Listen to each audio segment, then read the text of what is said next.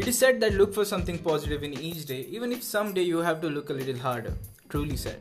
We are dealing with this massive outbreak together. During this time of fear and uncertainty, the news is scary and serious. But they are just doing their part. With all this noise around the world, we are really missing out some of the good and positive news that are occurring in the light of this concerning situation. So let's take a deep breath and look at some of the positive things going around in this strange time. Here we go.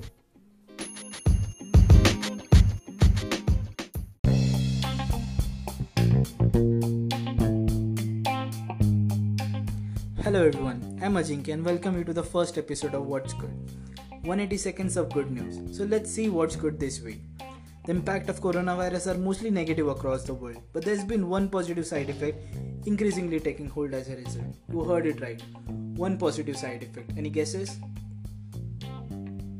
The environment is thriving, guys. Thousands of sea turtles around the world have reappeared and has estimated laid 60 million eggs.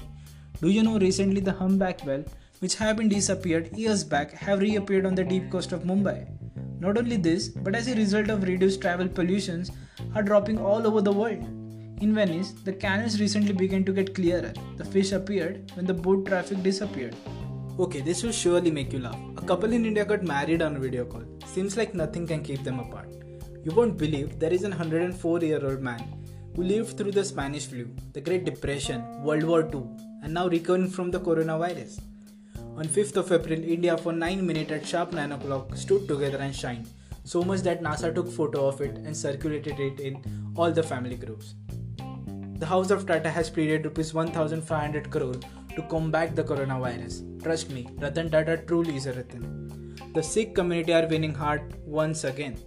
They are serving 40,000 meals a day. On the other part of the world, Ghana is giving 50% of raise to the health workers. Isn't this amazing? The health workers, the police, the army force are the real heroes. Denmark is subsidizing 75% of worker salary, while Sweden is subsidizing 90%. People are coming together. The communities around the world are coming together. Weren't we ignoring the good news as we were surrounded by the negative news? Looking out the good thing in such critical situation is hard, I know. But it's worth, right? I hope you smiled for a while. Thank you so much for listening to today's episode.